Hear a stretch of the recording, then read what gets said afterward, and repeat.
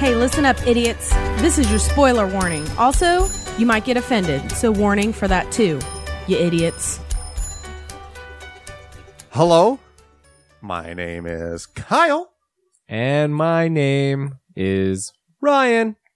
And when our powers combine, we form Experience Grind Podcast. I like how we're mixing it up every fucking time now. Fuck it all. Hi, everybody. Yeah. People don't like consistency in things. No. Yeah. It's the weird. All right. So that's funny that you bring that up. I don't know why this triggered this thought in my mind. Let's roll with it. But so generally in music, the reason that people come back to the chorus is because that's the familiar thing and people do like familiarity and routine, which we are totally fucking with. But I was always, different music guy. I didn't like to play songs the same way twice when I was younger. I get it now. It's way more beneficial. You can do some other, but I'd always play weird different beats. And yeah, so most of my early bands didn't work out. Surprise. Wow. Yeah. Weird, right? Maybe I do need to shoulder all of that blame. Oh man, we're just unloading this closet full of skeletons. Yeah, man, you're the best therapist. I guess. I mean, I all just my listen. Favorite therapists wear cartoon character songs. That's how I know they're real grounded in reality. That sounds like my dad. Can help me with my issues. Read your cartoon books. I'm like, God damn it, you're not even trying. You're not my real dad. Wait, you are. You can't prove you're the father. My mom fucked the same guy twice, but it might not have been you. Yeah. Can't tell me nothing, dog. Mm-hmm. Speaking of rebelling, it's not rebelling at all. Ryan, what the hell did you do this weekend? Oh, shit. Well, I went to Gen Con. The Gen Con. Because I guess if you listened to the last podcast, you knew that I was going to Gen Con. Yeah, because we kind of pulled that one out of the Surprise! Ass. I went to Gen Con and I am back. And it was a trip. Did Laura go with you this year? She did. Okay. Did she not go last year? Last year she went some of the time. That's okay. Yeah. One of those days Laura was not there and Brooks and I hung out all day. That's right. And we kind of did a little day together around the con. You made a day of it. Yeah. We had a bro date. Aw. Mm-hmm. Did you play a lot of shit? That's your favorite thing to go for, right? Yeah, I tried to. What was the longest game you played? Well, I didn't finish it, but one of the big games that is getting a lot of hype this year is called Root, which plays like Risk, but you have 4 different factions of woodland creatures, and it feels kind of like Watership Down, where like the creatures are fighting, and it's more violent than it is, but each one plays drastically different. Like, it's not like Risk where you might have different strategies. You're still basically playing the game the same. One plays like a card game, and then one plays like Risk, and then one plays like Monopoly or something, or one plays like, I don't know, Othello. And like, that's how different each one plays, for an example. So what are the classes? One was what did you play as? The Bird Clan is what I was. Okay. And so their goal and how they played was every turn you use your hand of cards to kind of populate on your playmat and make more armies. And you're kind of like the Zerg. You do big, quick armies of small people and you rush. And you do this by kind of essentially just discarding your cards. So you never ever really look at anything that's ability wise or anything, because you're just playing those for like energy to make troops and get those out. Whereas Laura had like a hand of cards and she's more tactical. She has to think of like what to do. And I think hers were the, I want to say like the rabbits or something. I'm not sure. I would have expected the rabbits to be the populating one. Yeah. Actually, wasn't the rabbits. It might have been the chipmunks or something. I'm not sure. It was some kind of small, cute, furry thing. But she's actually using the abilities to do like, if you land here, then 3 of your men go, and I gain 2 men, and she'll play a card. So it's like she's making traps and using things, and it's just really interesting. But we spent an hour and change just learning the game and got through all of 2 fucking turns. And that is how complicated this game was. That sounds terrible. Yeah, I did not hate it, but I definitely didn't enjoy it either. So would you still consider that a waste of time? No. Okay. No, because at least I got the chance, because I would have been interested hearing all this buzz around it. Sure. You know? And now like I have a baseline too, like, well, that's like I can't do that level. So now when I play a game, I'm like, well, at least it's not Root. So maybe like I can pick up on these mechanics a little bit easier, because I think by the end of it, I was starting to get it, but like still not even near what I probably could have been with any other game out there. So first hype game of 2018, 2019, Ryan Demarest says, say no to. Nah. Stay away from. Yeah. Get away from Root. Yeah. Root is a no-go. Get out of there. According to Ryan Demarest. Don't play it. On the I don't know. Experience It Ground could be podcast. good. It's just, Dude, you already lost me at an hour and a half explaining rules. Fuck you. Oh, and we still, like I said, 2 turns in, we had not even encountered every option yet. Yeah. Like, there's no way we would have got through it. Fuck you. Yeah. It what was rough. I would look the dude that made it in the face. And I'd It be was like, rough. No. Fuck you. I'm leaving. And I'm taking these cards that you had printed up with me. Oh, yeah. Call security. And they'll be like, wait, you made him sit here for an hour and a half and he still doesn't know the rules? What's the matter with you, man? Get out of this convention. That would not happen. They'd kick me out immediately. They would kick you out immediately. So fast. And every nerd around you would be like, it's not that hard. Yeah, fucking retard. You didn't play Starship Varsity, the 4th edition in 72. Yeah. That was the That was the real struggle. We didn't even Yeah. have the internet. God. Fuck spoiled millennials. Yeah, I am. Okay? Wow. Just drop millennials in there, huh? But yeah, so I am a it goes. millennial. Are you still? I guess I am technically a Yeah, millennial. you're Because I'm younger than you. 86? Yeah, you got it. Oh, nice. Yeah, so yeah, we're definitely both still in millennial. Mm-hmm. Mm-hmm. Welcome to the By pit, these bro. new classifications that are bullshit. Hashtag not my astrology. Hashtag 12 months only. Or 12 signs only. Yeah, Get that 13th one out of there. this ain't China. Yet. Yet, it's coming. Better learn Mandarin, everybody. Not Cantonese. Mandarin's the dominant language. I know a lot about China. Wow. I just blow your mind with these China facts. I just love how intense you are with the trivia tonight. We have this thing called a corporate challenge coming up. Are you familiar with these? No. So corporate challenges, they usually take place during the summer. Different businesses around the area, their employees will compete in different tests of skill or strength. And Okay. so you score points for your job. I'm doing the archery. I did archery last year too. I suck at it, but when do I get a chance to shoot a bow and arrow? Okay. I pretend I'm Legolas. That's right. I said it. Not even like Hawkeye or somebody Fuck Hawkeye. remotely cooler. Legolas is way cooler than Hawkeye. He's a tool. That lady sucks. I don't know why I jumped to that. I wanted to talk more about Gen Con. So it was 3 days, or you went up? It's a 4-day convention. You went Thursday too. Yeah, so we were there Thursday, Friday, and Saturday. We didn't end up going Sunday.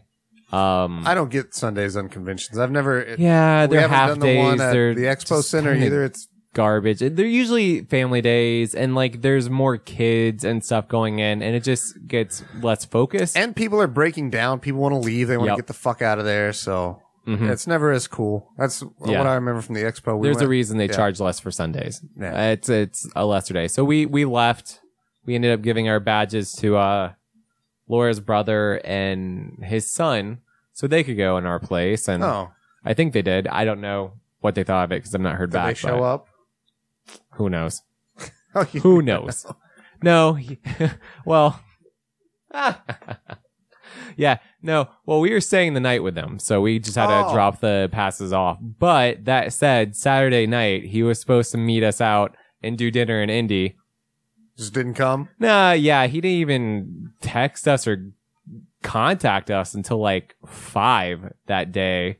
And he was like, yeah, I think I'm not going to come out there, but like we can cook at home. I'm like, great. We know that, asshole. We wanted to get dinner. You fucking dick. Well, we ended up going in later and then doing barbecue out with them, but it was just like I only know these things because he told me. Flaky McFlake. Yeah, on his birthday party. On his birthday party that you guys were throwing for him. He's like, yeah, I'm not going to come. Yeah. What else did you play, man? Anything that did grab your goat? Not Root. Yeah, there were some things. I don't know if they're new ones necessarily. Sagrada was a game that was real fun. And I'm going to be very quick because I know board games is like super fucking niche to like our listeners. I think a lot of people like nobody cares. I don't know. We'll see. On this one, post if you care about board games. Yeah. If you say you don't, we'll never talk about it again. I don't give a fuck. I really don't.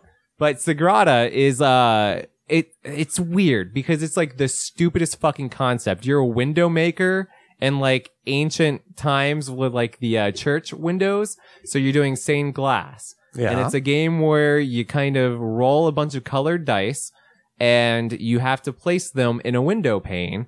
And it becomes almost like a logic game. Like, what's the one where you have a bunch of different shapes and like there's 7 pieces and you have to arrange them to make like a fox or like a rocket ship. And you have like a trapezoidal piece, a square piece. It becomes almost like that, but with trying to match colors and the numbers on the dice. And your window that you're working in has like certain areas that have to be specifically one or the other. And you get points for like columns and rows. So it's almost like Tetris too.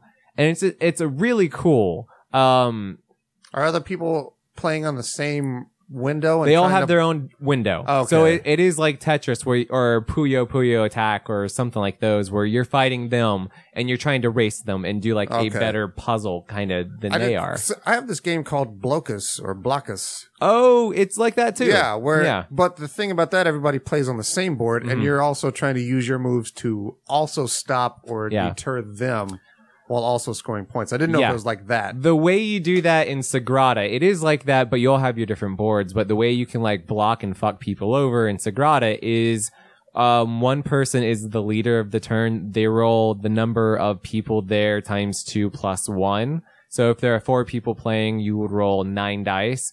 3 people playing, you would roll 7 dice. So Jesus Christ, it's a lot of dice. Yeah. So you roll it into like a little thing and you pass it around and each person takes as they go. And then the 4th person to pick would then pick again and then it goes back opposite way. Okay. So the person who goes first picks first and last of everybody. So it's like fantasy football drafts. Yeah. So like then you can kind of see like who's behind you or in front of you and take the dice they need to just fuck them over. So you could say like, you really need that 5. And that's the only 5 yellow, so that would really work for you. I just need a yellow. Fuck you, I'm taking the yellow. And you do that. So it becomes like real interesting in how you draft. Yeah, that's I love any game that one. you can fuck over people, and specifically any game that I can fuck over you. That's, me too. I love that. The term I learned this weekend, it's called hate drafting. When you draft not for yourself, but to fuck people. Yeah. Hate drafting is the legit term that the board gamers use, so I am big into hate drafting. It's also big in like billiards or pool. Oh, if you can't specifically hit a shot, like if your ball won't go in, you fuck somebody over on their shot. You'll make a intentionally really terrible shot to put them in a terrible position. Yeah. And then that also becomes. I like games that do that become a meta game within the major game. Mm-hmm. So I mean, your ultimate goal is to do this, but you can't do that yet. So your side goal is to fuck over him as bad as possible. And then once you do that to him, he can't get a shot. So he's ultimately, well, I got to fucking try to fuck you over with a terrible. And I love things that go like that. Me too. There's the competition and then these secret underlying competitions that sometimes have multiple levels. That's what I like about gaming as a whole. That's why I really like Spyfall or Coup or something, because you get to kind of make the game your own. So like as soon as like I don't think I'm going to win, my mission becomes I'm going to do my best to get everybody to think Kyle's this and fuck him real hard. Yeah. And then it becomes like fun, like in a whole different level. We also ended up getting like, I guess the succession to Coup, which is called Exodus. And it's another game where you have secret identities. There's 2 teams working on. Ooh, I like teams. But like nobody knows the other team. Mm-hmm. You don't know who's on whose team.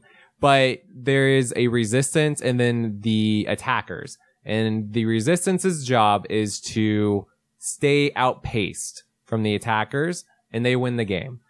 But you're all placing down different cards that have distances on it. And it just becomes like a number game. So like there will be a pile for resistance numbers and a pile for the attackers. And if the attacker starts to overtake the resistance, they lose.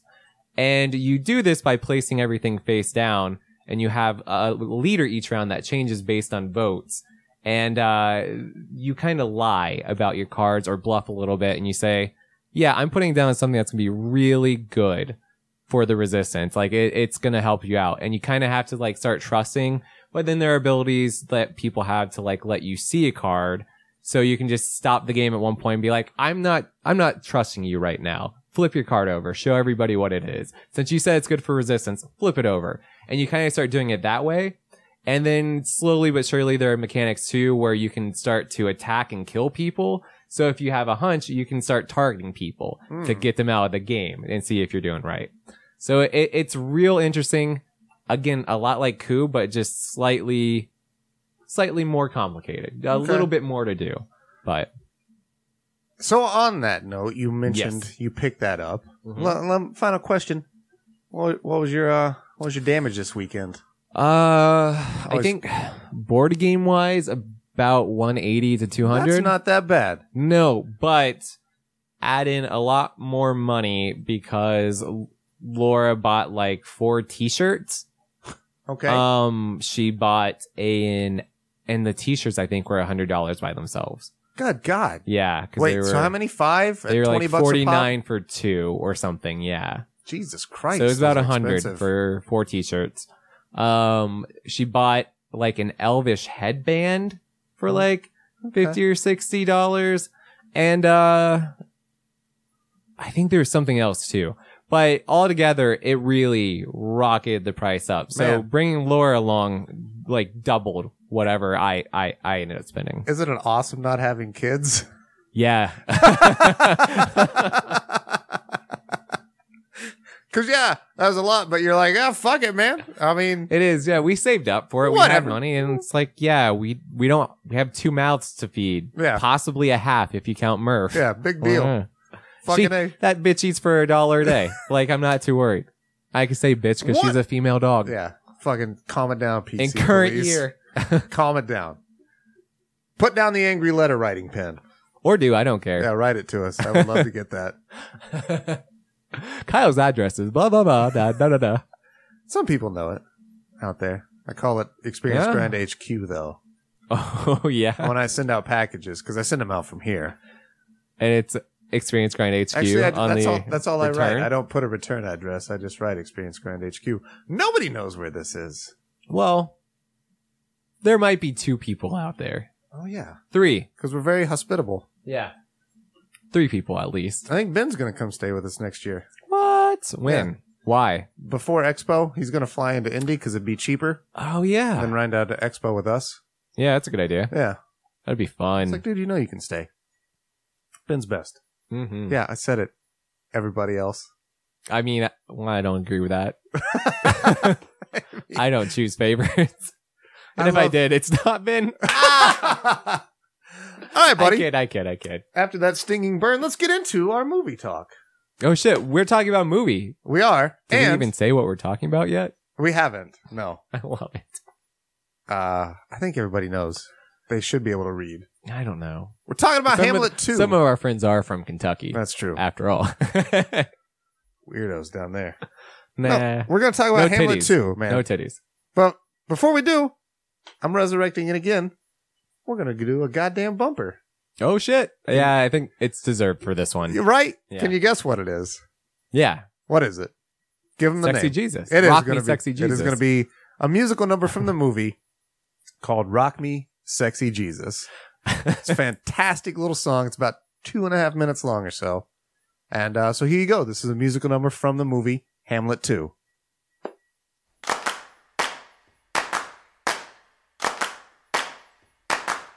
He's totally the man with the plan. He traveled through time in an awesome custom van.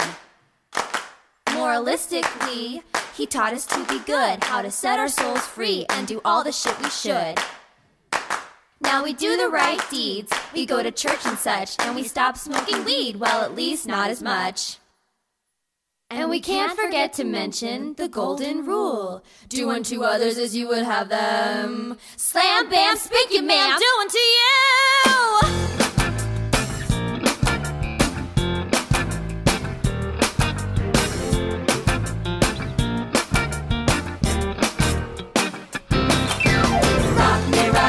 Rock me, sexy Jesus, he died for our sins. You gotta believe us. Rock me, sexy Jesus, all night long.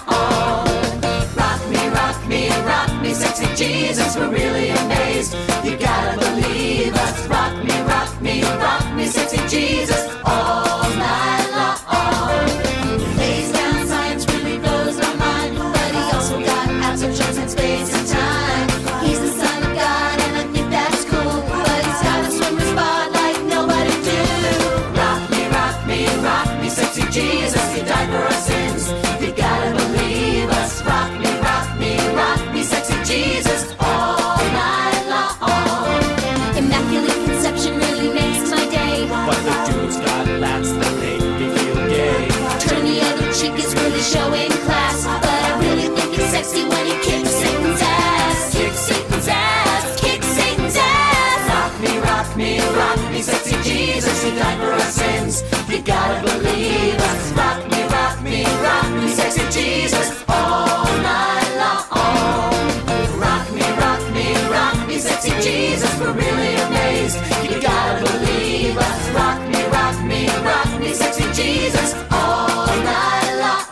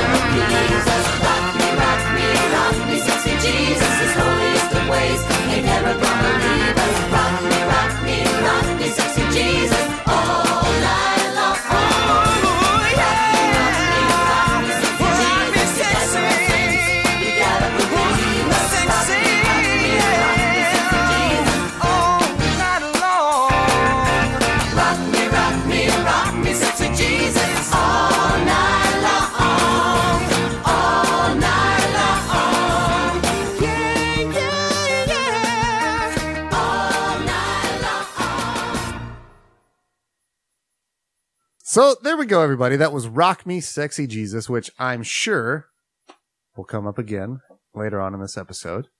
But Ryan, let's talk a little bit about just Hamlet 2 overall. Yes. How many times have you seen this? This will be my second time. This was only your second time? Yeah. Okay, wow. Yeah, I saw it probably, you said it came out in 2008. Yeah. So I probably saw it in 2009, 2010. Probably, actually, no, it would have been, it might have been 2008 I saw it. I probably saw it pretty close because it was a few years before Korea, which was 2010. Holy shit. Okay. So I saw it pretty close to release, but it was on DVD. I know you saw it in theaters, but it was back when Netflix only did mail to DVDs. I remember those days. Yeah. I never was a member back then. Oh, I was, because it was, I don't know. I had an addiction. Like, I had to see everything. Like, I wanted to see everything that was out there. And like, this was the first time it was easy to do legally. Yeah. You know? I mean, I had done it illegally before by downloading my fucking brains out.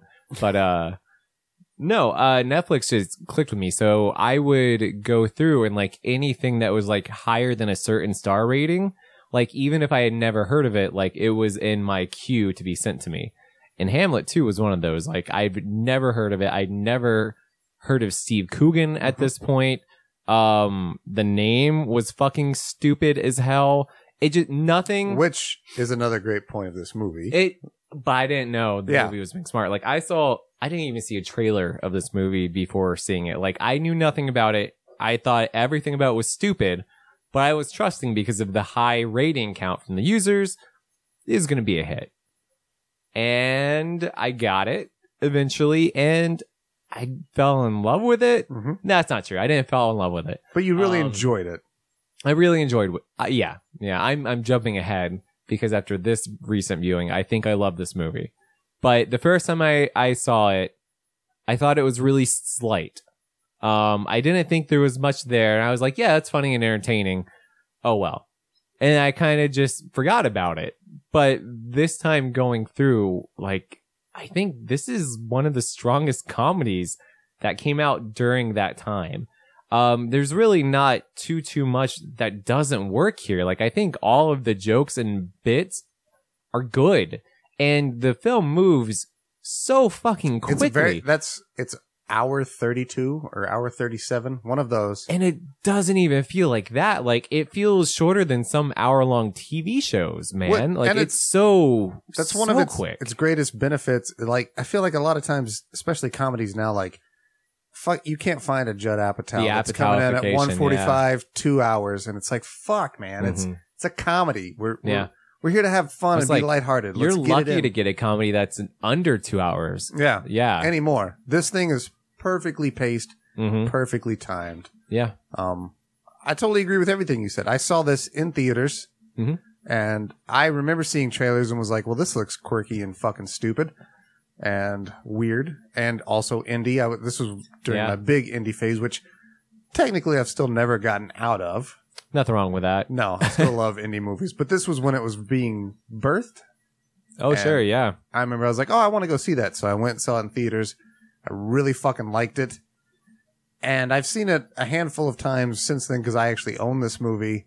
But it'd been a few years since I watched it, and that always kind of makes me nervous, especially going back into it for this show, because I try to judge every movie on its own merit, but I also know, like, it's weird watching it for the show.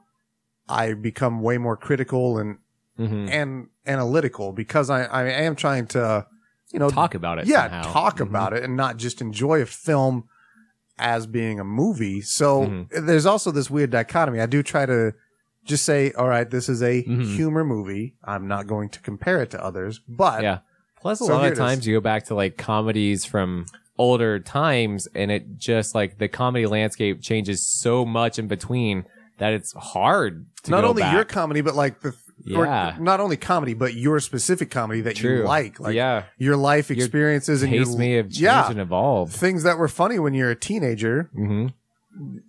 Like, Dude, Where's My Car, for example. Yeah. I admit I should not like that movie. It's a terrible film, but I do like it mostly for its nostalgia factor that I appreciate as being a kid. Nothing in that movie relates to me now as an adult, but it gets by. Are you saying you don't get shibby? No, I do not. All right, never mind then. And I don't wear oversized army coats because they're cool anymore, but I did at one point.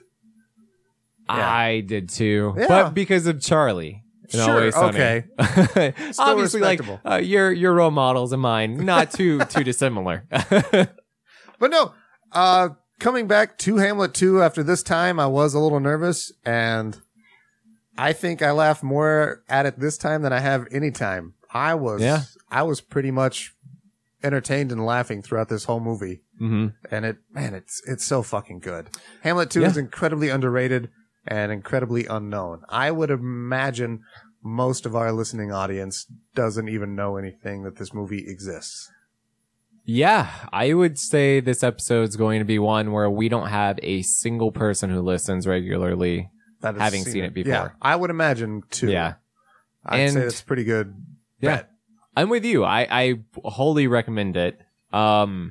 I think it's interesting talking about like the personal taste in comedies. And I think maybe the reason I did not get into this back when I saw it was because I was not really too into like that British style of humor. That's so because fucking great you brought this up. This was before It Crowd. This was before like anything from that side of the pond like I had seen. Like I really just did not connect with that yet. And I think with time and technology, like we've been getting more and more access to like international properties, and it's given us like this kind of international sense of humor.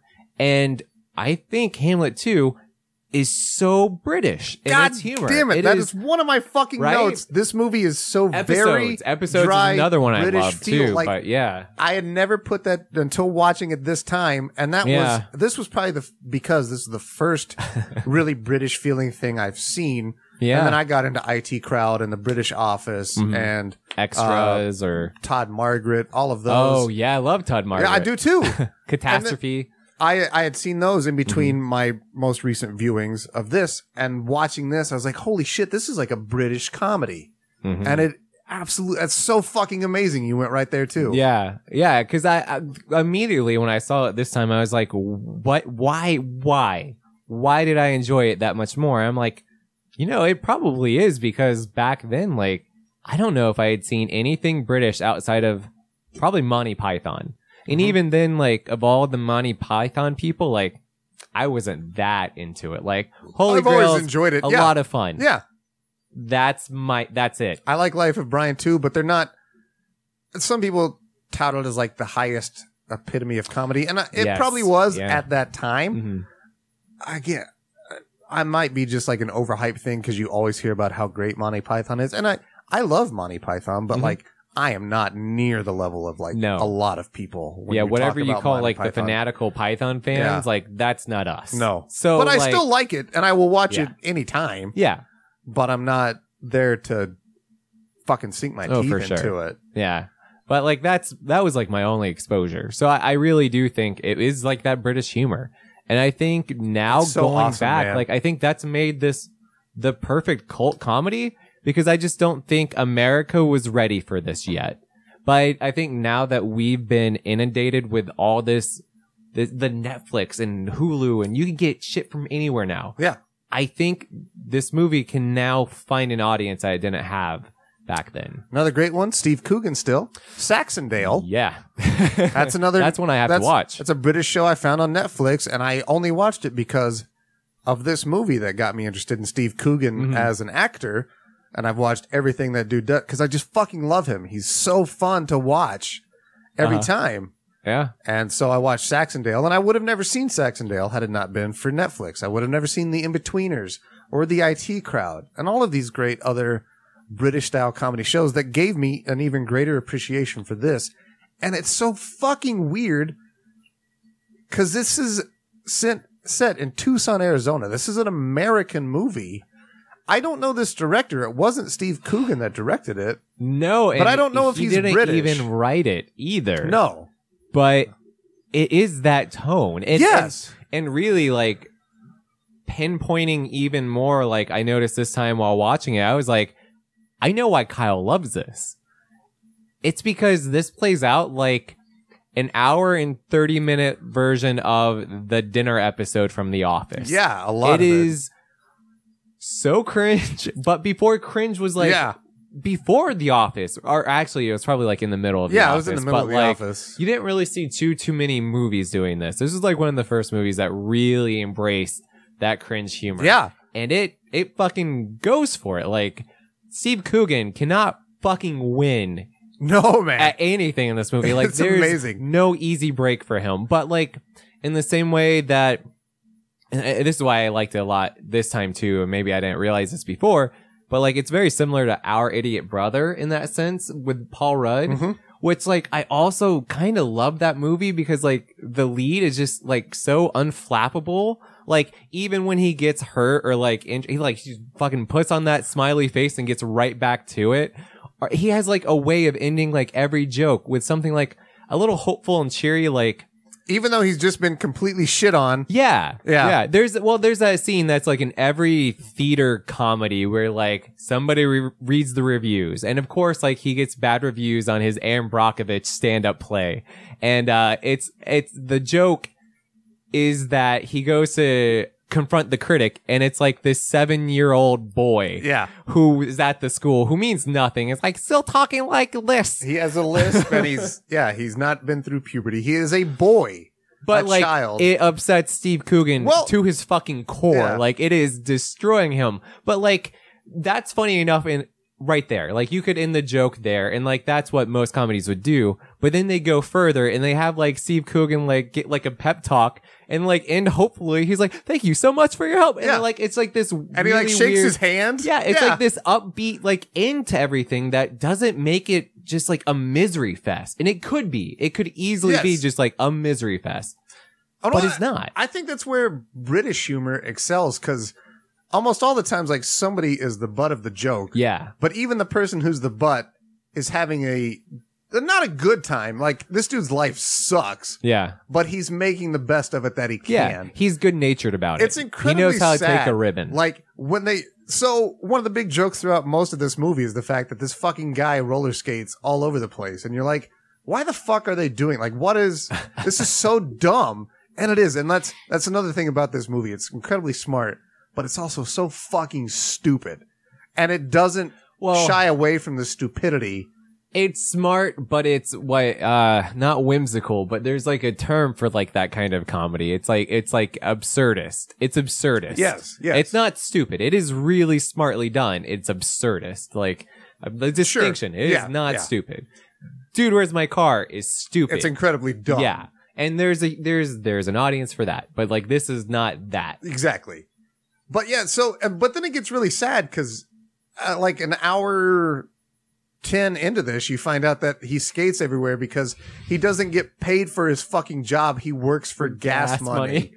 So therefore he skates to school. Well, they build it up. Yeah. Because like you hear like hints of it earlier on, like, well, I do this for free. I don't get paid for this. And and then it finally builds up to that. It's I don't know. This movie does so good with like the build up jokes. Like he also has like the recurring bit of getting hurt and then like really being in pain. Everybody's like, is he acting? No, he's not that good. Yeah, he's not no, that good. Get help. Yeah. But I in case we didn't say it, like Steve Coogan's character is a kind of failed actor in a sense. Like at the start of the movie, we see these fucking clippets great. of. I remember the Xena one. He was in Xena, and he was also in a. What was the other one? He was in a commercial for genital warts or genital herpes drugs. It was Herpicol. Right. That's right. So he was in like that commercial where he's walking through the park on like a sunny day with his sweater draped over his shoulders, and he's like, and you wouldn't guess it, but I have herpes right now. And he's like, it's like Tropic Thunder when they have all the fake commercials. That's what I was just thinking. Yeah. And there's like three of them. And that's like fucking perfect character work. Like right there, we know exactly like his peak in Hollywood. We know exactly who he is. Like he is a failed actor coming back to a town for gas money to make it try to work community theater essentially, but for high school theater. He's the high school drama teacher. Mm-hmm. And so this man's dreams have been crushed. He is not the actor he wanted to be. And so he has determined to at least teach the craft and hopefully inspire others to maybe be something better than he was. Mm-hmm. And he has a wife played by Catherine Keener, who we recently talked about in The Incredibles 2. Mm-hmm. We didn't like her as a villain in The Incredibles 2. Nope. You and I both agree here, though. Love her as a villain in this one. Absolutely. And you don't even know she's a villain. You do. You know she's a shitty person, but everybody in this movie is kind of a shitty person. Yeah. The only one who's not is the great and infallible Elizabeth Shue. Oh, I would say also the mute girl who only talks like once she gets like one who gets like the trash can kicked at her face and thrown around. She's also a good person who just gets shit upon constantly, but also Elizabeth Shue. You're right. Yeah. Elizabeth Shue is an angel in this movie. Yeah. I love her introduction. It's so meta in a way that like most movies didn't get to yet. Like, I don't, maybe this might come back. Beer Fest. I don't know if Beer Fest came out before or after this. I think this was after. Oh, okay. I was gonna say, like, this is up there with like the landfill Well, that reveal. was that's such a Like, great it's bit. just, it's like a smart kind of commentary on the meta thing. So like, he encounters Elizabeth Shue in a diner. He's like, oh, "You look just like my favorite actress, Elizabeth Shue," and she's like, "Ah, yeah, I am her. That's me." No, wait, Beer Fest was actually before this. Was it? I Yeah. thought it might have been. Well, anyway, it's kind of like that very clever nod, like, "Oh, yeah, well, we're just gonna do this." Yeah. And then it also becomes like a commentary on Hollywood and how quickly it cycles through people. Yeah. And like, Even if it you doesn't like, give a shit about you no after, matter like, how big you are, what was your latest thing? Yep. Oh, nothing? Well, get the fuck out of That's here. it. They don't care That's about it. that. So like, yeah, It reminds exactly. me like a lot. So I used to work at a cell phone repair place Mm-hmm. with my good buddy Luke, who was we birthed this show in his house. That's right. I was trying to think, did we ever have him on an episode? No, we haven't yet. didn't. I've tried a couple times. I will get him on eventually. We'll see. And we'll talk about things. But he and I, we're really excited because we were going to see Method Man and Redman. They were coming into town. Oh, we should get him on a How High episode then. I would love that. He was we were both really stoked about it because him even than me, and I'm a pretty big Wu-Tang fan. I love Wu-Tang Clan. He fucking loves Wu-Tang Clan. Everybody. We saw Jizza too. Jizza came through town. Oh, yeah. Before Method and Red. But anyways, I remember there was this very, very large black chick that we worked with who was really cool. We always had fun with her. We talked with her. And we were talking about going to see this shit. And we're like, hey, yeah, you should get some tickets and come with us. It'd be a lot of fun. You know, this hip hop, who fucking care? We're all going to have a blast. And she immediately was like, man, what hit he got? Wait, what? What hit he got? She What was hit? talking about Oh, what was the last hit Method Man had? Gotcha, And because okay. Method Man hadn't had anything on the radio, she didn't care. She wasn't interested. She only wanted to see somebody who was relevant at that point in time. Sure. And I was like, who cares what hit he got? It's fucking Method Man. He's a fucking institution. It's Redman. They're going to fucking kill it. It's going to be great. And so that's sort of the way that they're treating Hollywood in this. It's like, yeah, what hit you got? You got Yeah. nothing. You ain't done shit. Only I the don't care. newest, latest, and best. Yeah. Nothing else. Yeah. So that was always wild to me. I like that. Elizabeth Shue, you're the shit. Mhm. He's also wearing that fucking weird dress at this Yes. point. 'Cause she's actually a nurse at the sperm bank that he's at. Mm-hmm. And so he's been instructed to keep his balls aerated. This was also, I think this was one of the main reasons I saw this movie, because in the trailer they show him doing that kick and everybody reacting to seeing his dick and balls. And I did not know going in, like, that we would actually see Steve Coogan's dick and balls. And I was like, holy shit, man. And this was before, even like The Hangover and all this shit where like male nudity has sort of become a thing. And Forgetting Sarah Marshall did it real big. Oh, yeah. Where he's naked. This was right around Forgetting Sarah Marshall time. Yeah. Yeah. This was probably the same year. But it was when it's like, male nudity is always funny. Doesn't matter. Oh, yeah. It's always hilarious. Oh, yeah.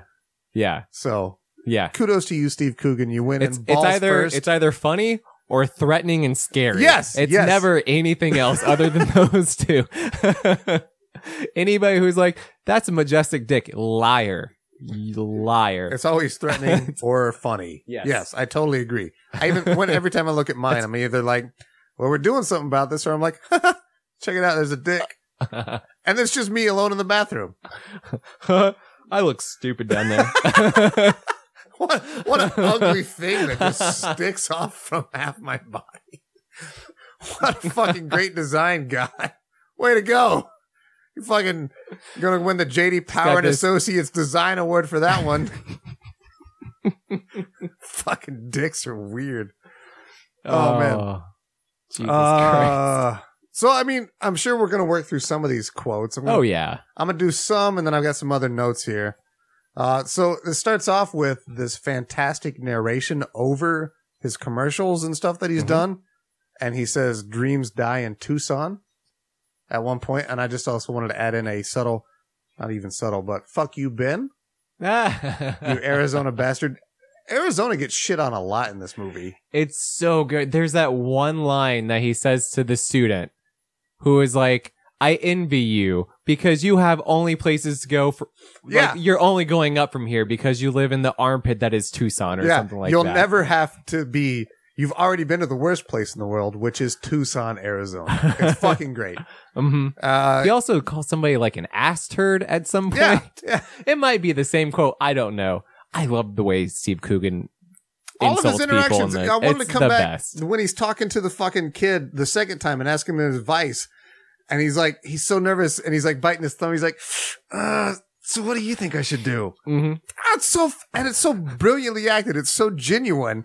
It's not played over the top or like, it's so sad again and so cringe. And you're like, man. It's really similar to Tobias Funke in a lot of ways. Yeah. But where Tobias is overtly homosexual. Yes, there's not that here. No. Just sad with daddy issues. A Yes. bunch of daddy issues. So many daddy issues. I love. And that becomes another thing, oh man. my god, I love the ending, how they work Jesus in, and because Jesus is the ultimate daddy issues, Yeah. right? And then he gets the compliment. He was like, "It's really interesting. I love the way how Hamlet really worked with his daddy issues there." He's like, oh, what yeah, about great. my daddy issues? What So about what'd you- my dad? What do you think about when I said it to my dad? Yeah. Oh man, I really fucking love this movie, dude.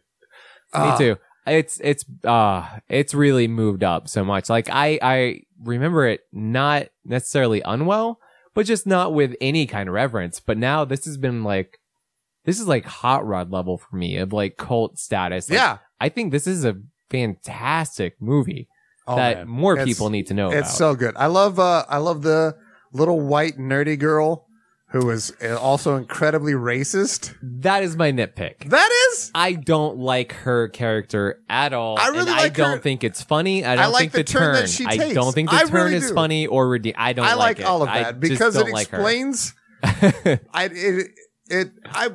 It's hard to say it justifies her Yeah. racism, but it explains why because she's scared of the fact that she likes this fucking guy. Sure, and but she's resisting it this entire movie. I think they do a better job with that with the other theater kid and Yes. like his His dealing with homosexuality. homosexuality. Yeah.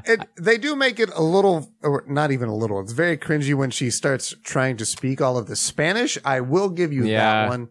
But I love Also, it she drops the word beaner, which like Yeah. I had not heard in in like a long time, probably right? 10 fucking years. Yeah. Like that, I was like, holy shit, that was like a slur that was going around back then. Uh-huh. Like I just not heard that. That's awesome. I like it when it's the new semester and all of the Mexican kids are in the class and the two nerdy kids are sitting outside and he comes back outside after he sees them and she's like, yeah, I still get anxious around ethnics.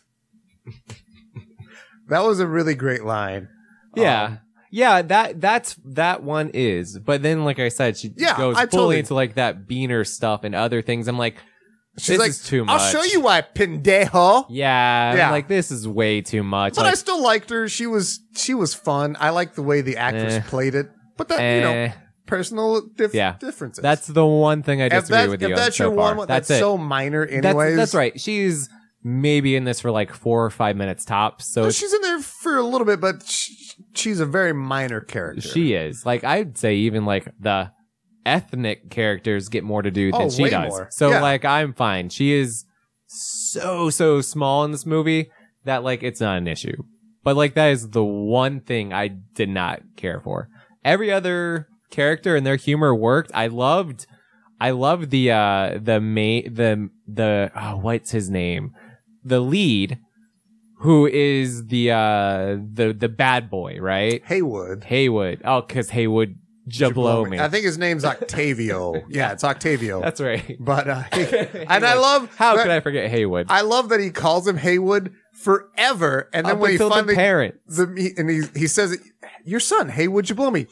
I just got that. It's such a fucking great payoff for like 45 minutes of him calling him Haywood. I love the twist too, is that Haywood got told he could not be a part of the play anymore. So immediately, like the audience and everybody watching this thinks, oh, it's because his parents don't understand art and they want him to focus on other things. Like he's got a troubled life or whatever. And then you go to the parents and they're like, the most affluent, well-spoken people ever. And it's like, no, we understand and appreciate the arts. We just have a concern with your script, and we don't understand why there needs to be juvenile. It's juvenile, and like they just fully break it down, and like that's such a fucking clever twist. Like it's that messing with expectations. And again, it shows the patheticness of Steve Coogan, because once he finds out the dad's a writer, he's like, "Oh, can you help me with my script, please?" It's so fucking great, man. And it's a subtle shitting on Steve Coogan's character yet again. Just oh man.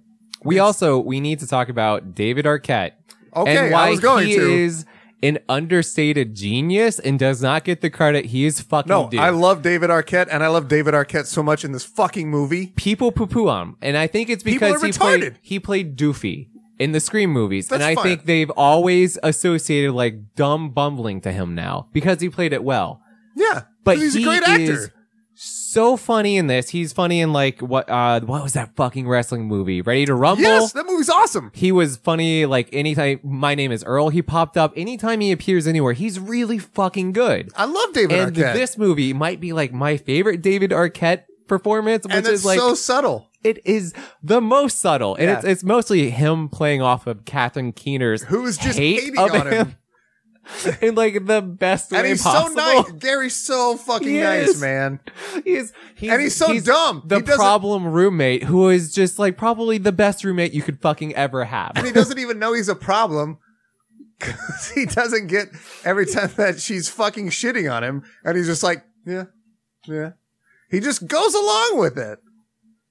And it's so understated. It's not like, it's not even shoved in your face at all. No, it's so well done, and he's great in it, and I love him in this role. Fantastic. Again, David Arquette, not the dick you guys think he is, not the dummy, you think he not is. the dummy you think he is. Fucking fantastic. Yeah, it's great. Let's talk about the daddy issues a little bit, all right, because this is a it. constantly recurring theme in this movie, and I love that this movie. It starts off making fun, and it even references the Robin Williams movie, where he becomes like this. Oh, Captain, my Captain. Yeah, Dead Poet Society. Dead Poet Society. Yes. Yeah, and it starts off like I love that he also refers to him as Robin C. Williams. Yes. Like he doesn't just not Robin Williams, but like Robin C. Williams. This also comes up later when they reference. They don't call him Jesus. It's Jesus H. Christ. Oh man. But anyways, this movie becomes like a subtle parody of the inspirational teacher movie that Steve Coogan's character so much adores and strives to be. Yeah. And he does it by accident. And I love that about it too. Mm-hmm. There's so many meta layers going on in this movie that are just mind-blowing and fun to dissect, man. Yeah, I mean, I would even say like one of the big themes that is probably relevant today more than ever is like Steve Coogan is a failed actor who is stuck doing bomb after bomb after bomb in these high school plays because he's just regurgitating the same thing over and over again. He's doing an Aaron Brockovich musical. He's doing this and that. It's not until he does something completely on his own that he works through his own, like, he brings his own issues to the table and dissects them in play. That is when he makes it. Like, that's Hollywood. Yeah. That's Hollywood. It's nothing but repeating the same ideas over and over again. Like, how many remakes do we have? We've got like an Andy Serkis version of the fucking Jungle Book coming out. Like, didn't we just get like a live action Jungle Book? Yeah. And don't we have like another fucking Jungle Book? We don't need Jungle Books. We don't need Jungle Books. Here's the other thing. We've got another fucking Robin Hood coming out. Who fucking cares? Oh, my Who wants God. that bullshit? I don't. No. I don't fucking care about Robin Hood. Right. I've seen it a billion fucking times. Right. Over like 3 different mediums. Or not mediums, but 3. Yeah. I don't care. Yeah. And it's like Hollywood's like, you get these weird things out of left field that make it huge, like fucking Fury Road or Deadpool. And it's like, well, how did this work? Well, they take the wrong lessons. Yes. It's that's a sequel, so they like franchises. Like, no, it's because like obviously George Miller put his heart and soul into Fury Road. Yeah. That it is like a giant fucking chase scene from start to finish. and is unlike any other movie you've ever seen. Maybe that's why. No, it's just because it's Mad Max. So we'll put out another Mad Max. It'll be fine. Yeah. Whatever. No one cares. We'll cast Furiosa Yeah. because that'll be awesome. Yeah, but like we don't need Charlize Theron either. Like No. we could just recast her with Dakota Johnson from the Sure. 50 Shades movies. And It'll be fine. great, man. Yeah. Nobody will care because they want to see the car bombs. No, idiot. We'll put Vin Diesel in there. Get a cross franchise going. Holy shit.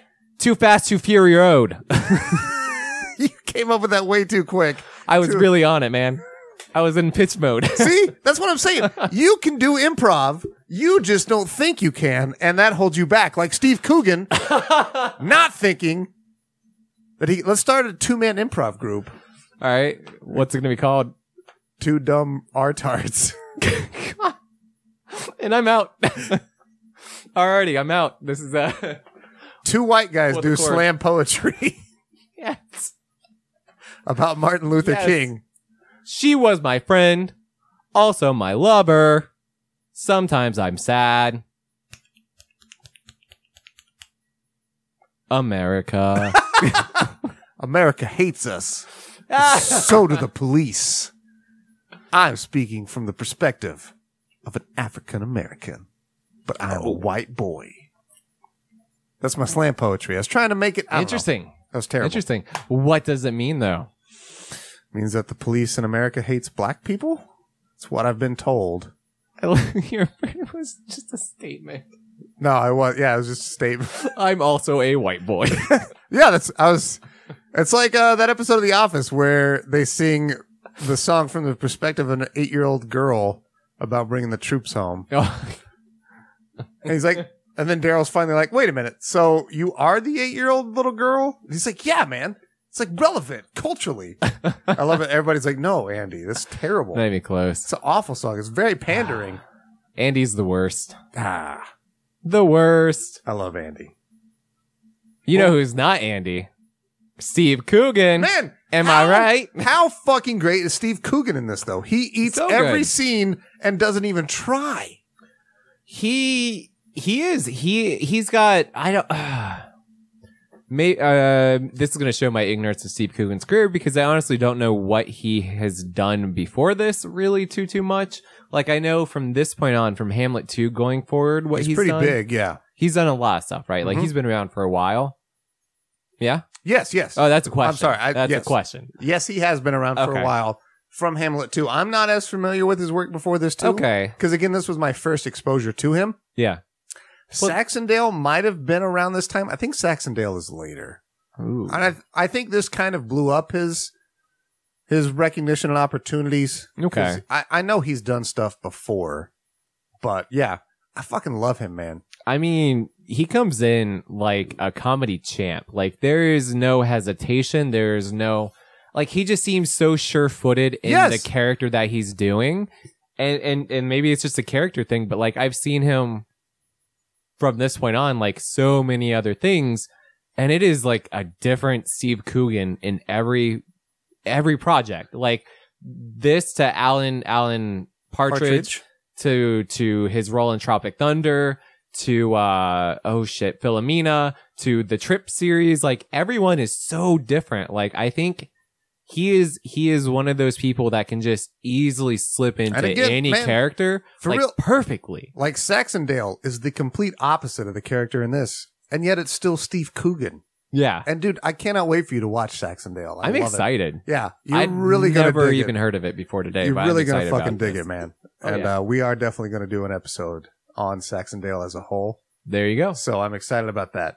But yeah, man, what I love about Steve Coogan as an actor is that he has chemistry with everybody he interacts with, which is not Yeah. something you get.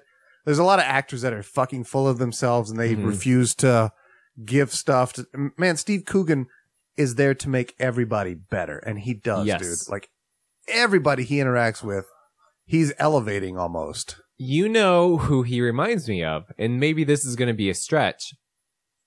Danny McBride. Yeah, absolutely. Much in the same way that Danny McBride does these TV shows that are like so down into like specificity of like, I think they cast a lot of people who are not actors, but like are people from the community. and Danny McBride shows. And I kind of get that with Steve Coogan here. Like, you take away Elizabeth Shue, Kathy Keener, some of these other people, but like some of those kids, like that critic that he pressures, I'm sure that was just like a 7-8 year old in that area at the time. But like Steve Coogan flawlessly works off this kid. Yeah. And I think he can do that with anybody. Much in the same way, Danny McBride also like builds up the people around him. These weirdos that like he collects from North Carolina because that's where every fucking Danny McBride show is shot. But like, it's that same kind of, I don't know. Is it like appreciation or like specificity of certain characters around him too? Like, I feel like they really hone in on his surrounding players too. Yeah. Like everybody, you know their characters. Yeah. For good or bad. Like, I don't like that one girl at her racial, I don't know, conflictions. Sure. But like, that is a character arc or not arc, trope. Like, that is a specific character that's been made. And like, they're all very, very different. Like, I don't know. I just, the way the ensemble is handled in this movie too is like better than most as well. Yeah, because way better than most. Again, you care about every character. Individually single out at least like 10 people. Yeah. Like, who are very different. And they are very different, and they're not just tropey. And that's another great thing I love about the Haywood character. Because he puts on this front of this fucking gangbanger, and then we find out he comes from this very affluent background, and he's putting on the He's act. an A+ student or something, he's too. got like a fucking 3.9 GPA, and he's already been accepted to an Ivy League school. And he walks around with his fucking shorts down and talks like a gangbanger. Yeah, man, it's coming back to that and the daddy issues. I love that, like, as soon as Haywood said that he couldn't do it because his parents told him no, Steve Coogan was like, no, we're fighting this, because he has a fucking issue with father figures. And while it is certainly established, that's one that's, I feel, a lot more subtle undertone. So. That's the reason he goes to fight him.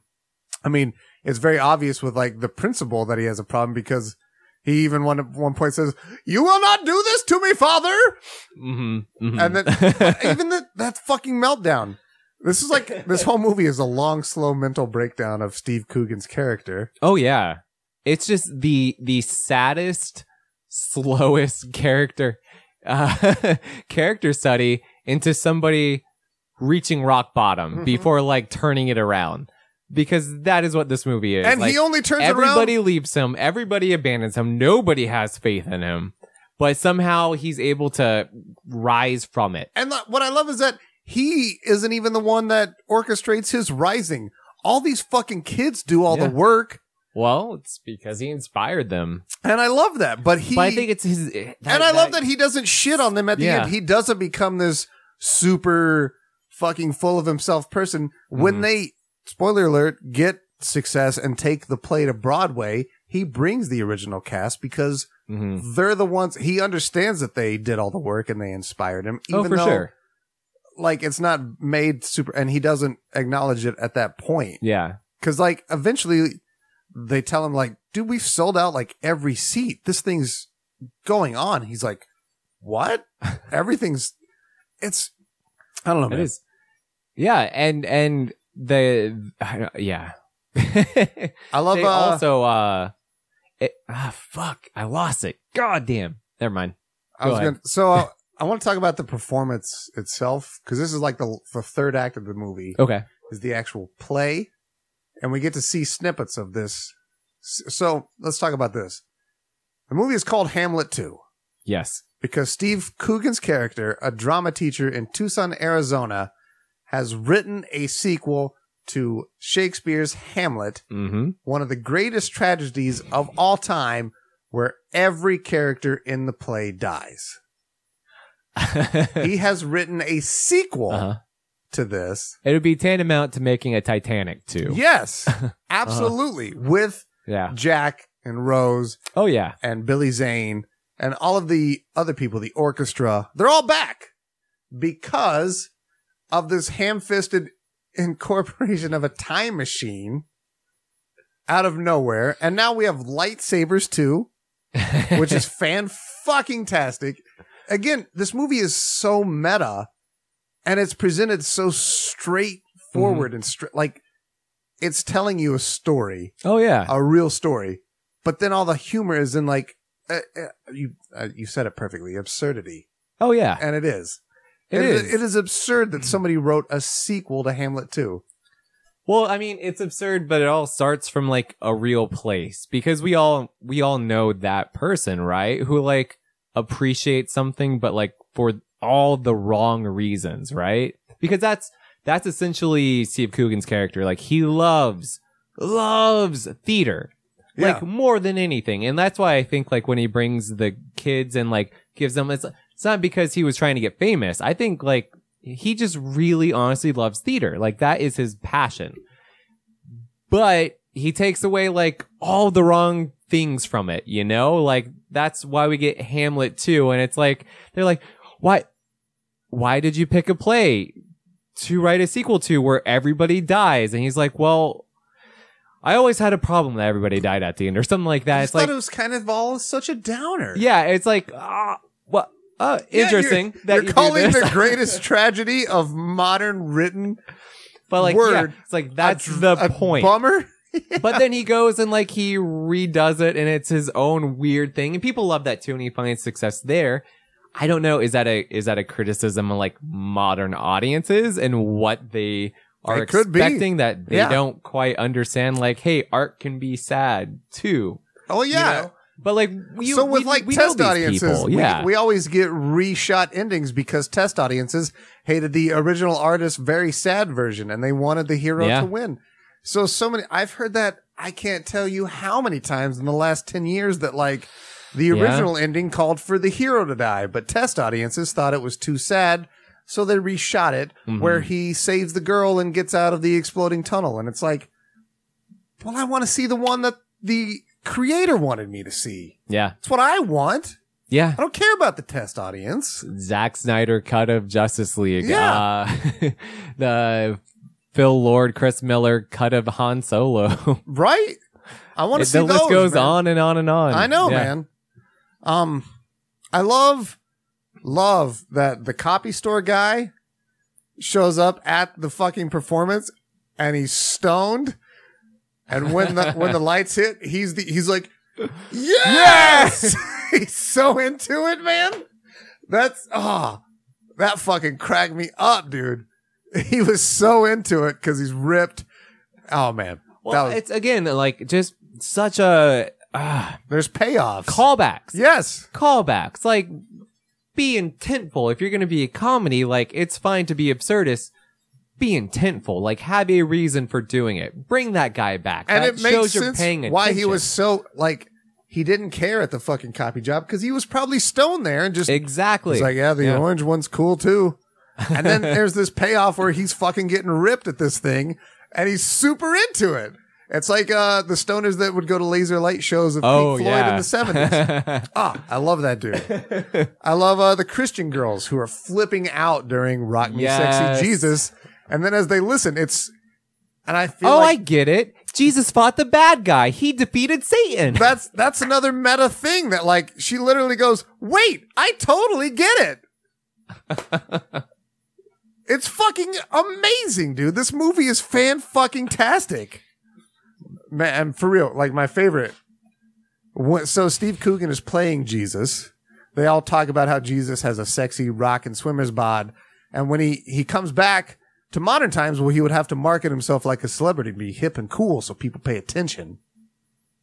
And so during the fucking Rock Me Sexy Jesus song, he goddamn moonwalks on fucking water. Is that not the best fucking thing ever, man? It's pretty good. It's so It's goddamn pretty good, dude. Oh my, I love it. I really, man, I have. It's like the most passive aggressive middle finger to Christians. Yeah, he's moonwalking on water. Oh my fucking God. It is amazing. For real. Like, I've sucked this movie off tons and I will continue to. It's good. I so am one good. of the biggest proponents of this movie. I fucking love Hamlet 2. It was only reinforced this time. I am now with you. Go watch and Hamlet 2. I didn't think it was going to be that way. I thought it was going to be a case of like, yeah, I think it's good. And then Kyle's you're professing your love, but no, I would say this is like one of the best comedies of the 2000s. Like it's up in the top 5, top 10 for sure. Of 2018 being current year, it is in the top comedies of the past decade easily. With it coming out in 2008. Woo! I think so. I have some that are higher, but it's definitely, like I said, in my top 10. Yeah. At the very least, probably my top 5. Like, Yeah. I love it. I really enjoy it. I've seen a lot of comedies throughout the last 10 years. This one I go back to a lot. So It's a good one. It's a good one, and it's one, again, I'm pretty sure none of you have seen. yeah. So you should absolutely You see should it. really go see Hamlet 2 right now. Just, Kyle, yeah. out of 10 sexy Jesuses, Ooh, fucking great. how many sexy Jesuses would you give to Hamlet 2? Man, I'm going to say like 9.5 sexy Jesuses. Oh, shit. Okay. I'm fucking up there. I thought you were going to go for the full 10. I was very close. It's, man, even a 9.5 is fucking Oh, yeah. phenomenal. It's huge. Yeah. It's not the perfect movie. It's not the perfect comedy. No. But man, it's fucking close. You should see That's good. Hamlet too. So Mhm. 9.5. Yeah. 9.5 sexy Jesuses. Mm-hmm. Ryan, same question to you, buddy. I go 9. God damn. This is a solid 9 because this really Wow. did bump up this time. It moves. And maybe this is a product of all of the Apatow comedies I've seen since that I've gotten so tired of these 2-hour movies that, you know, I still enjoy. They are still funny, but at the same time, like I'd say they're probably like 6, 7 out of 10 movies. Like they're not anything amazing. This one got in, got out super quick, utilized everybody perfectly with the small amount of time they had. Yeah. And even worked in like a fucking musical number and most of like enough of the play to give you like a sense of what that play would be. Yeah. Enough. So I'm like, yeah, I'd watch that. Yeah. It's the same with Forgetting Sarah Marshall, how they show like enough of that Muppet play at the end. I'm like, I'd watch the fuck out of that play. I was even thinking Absolutely. today when I was like walking around in the house, I was like, man, I wonder if I could make Hamlet 2 into a workable thing. I And think do you this. could. I think so too. I think you could, and I think it'd be really easy to do. Yeah. I think so too, man. Yeah. If I had more ambition, I might do it. We'll see. But anyways, man, wow. A 9 and a 9.5. Yeah. Is this our highest ranked stuff for the year so far? I think it is. Annihilation might be up higher? there. Might, yeah. Okay. Annihilation was pretty fucking high for us. I also think our fucking stupid scale on that one was like in the thousands, if I remember correctly. Maybe. I love how we just have a different scale. I don't know. Fuck a scale. Fuck a consistency. Who knows? Consistency, as we established at the beginning of this episode, is for the boys. Well, it's good because you know what? You shouldn't be fucking comparing to any other movie. No. You should fucking compare the movie to what it sets out to do and what it does. And case in point, Hamlet 2 is a masterpiece in that it fucking takes a stupid asinine concept and breathes like actual legit satire and good, smart humor into it. It gives you a little pinch of that cringe sauce. Oh, yeah. Just a little pinch. Yeah. Perfect. Actually, man. a lot of cringe sauce. It's like smothered in cringe sauce, but it's great. I love it. I love it, man. I love that you enjoyed this so much. Yeah. And I'm glad we just dove into it. I literally Yeah. thought of this like a week and a half ago. I was like, oh, I'd really like to talk about Hamlet 2. And then we Yeah. just did it. Yeah, it's It's fun. fucking great, man. Fuck So, yeah. Awesome, man. Well, I got nothing else to say, dude. No. I went through my notes. Other than if you're still here now, go watch Hamlet 2. Absolutely. If you are so desperate, I will mail you my copy as long as you promise to mail it back. Damn. But you can find it somewhere. But I want people Yeah. to see this movie. It's at most $3 or $4 to rent online at Yeah. any place. Just do fucking do it. Just do it. Do it. It's going to be much, much, much more worth it than going to see the Meg in theaters this weekend. Fucking put your money on that. I'll be there. I know you will. But you got the AMC I pass, do. so it's no I money don't even lost to care. you. No, not at all. Anyways, guys, I am Kyle, I am Ryan. and we are Experience Grind Podcast. And go! Push yourself. Bye, everybody.